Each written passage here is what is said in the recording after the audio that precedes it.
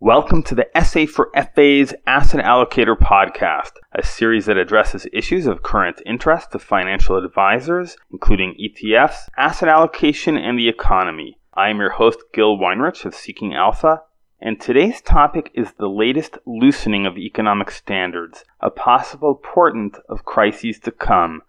It's been a long time since I've commented on the problems of a world drowning in debt. I try not to overdo this subject because investors often fail to make a distinction between an economy with deep structural flaws and a market that can continue rising. But when there is news to report, as there is today, then the topic is worth revisiting. What's new is that Germany's finance minister, Olaf Scholz, has announced that his government could make 50 billion euros available for stimulus spending if needed to cushion the impact of a contracting economy. The comments followed an announcement by Germany's Bundesbank on Monday that the country was in danger of slipping into a recession. Now, to anyone who is not floored by this news, maybe because we're so inured to government officials announcing or pressing for stimulus measures, allow me to clarify.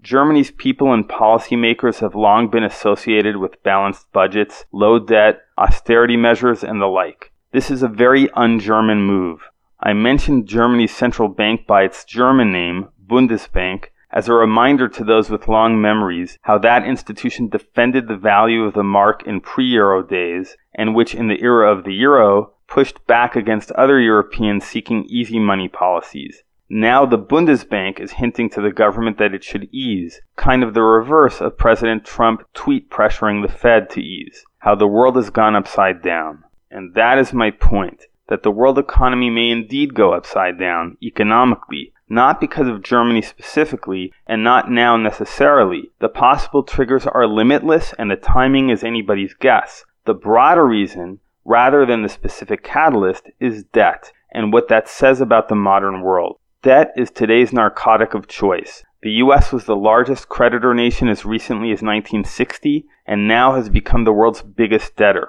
But other nations with more conservative instincts have largely adopted the U.S. approach. It's just a lot more convenient to have what you want when you want it, and this goes for government debt, private debt, and corporate debt, meaning at all levels.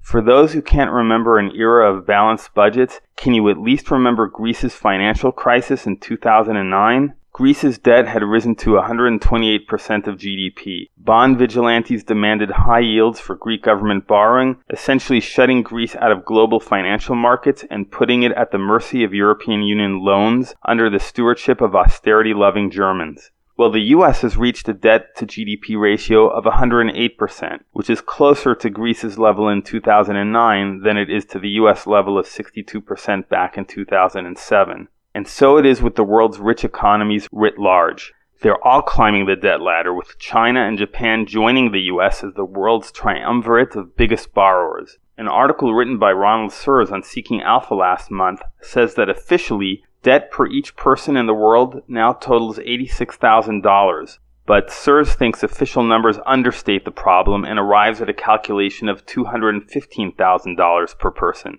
Now here would be a good point for me to remind listeners that folks, including myself, were saying things like this 10 years ago, and the market has only gone sky high since then. For all I know, it can continue to do so for another decade. But I do feel that a time will arrive when this disregard for fiscal balance will catch up with the advanced economies of the world, triggering a crisis. I can't predict its trigger or scope, but I do think the news from Berlin does get at its source, which is that the response to any economic problem today is a solution which itself is self-evidently part of the problem. It used to be understood by the bankers in Bonn, and now Berlin, that a recession acted as a sort of cleansing of the economy, wringing out its unproductive layers and sowing seeds for future growth. Today, though, we are all Keynesians. There is such a fear of consumers going on strike that the government sugar daddy must rush out the credit cards to keep people amused with bread and circuses. Keynes famously said that in the long run we're all dead, but he never dreamed just how dead investors would become. In markets, 30 years, as in the 30-year bond, is long term, and in Germany, you get a guaranteed loss if you choose to lend the government money for that length of time. The U.S. 30-year bond is hanging in there at around 2%, but with an inflation rate of about 1.8%, its runway is getting shorter as well. Advisors should consider an allocation to gold, which is apt to strengthen in a financial crisis as the only time-tested safeguard against high and rising inflation. Keynes called this metal a barbarous relic, but such a relic of the past may prove desirable to those who are keen to preserve their long-run options.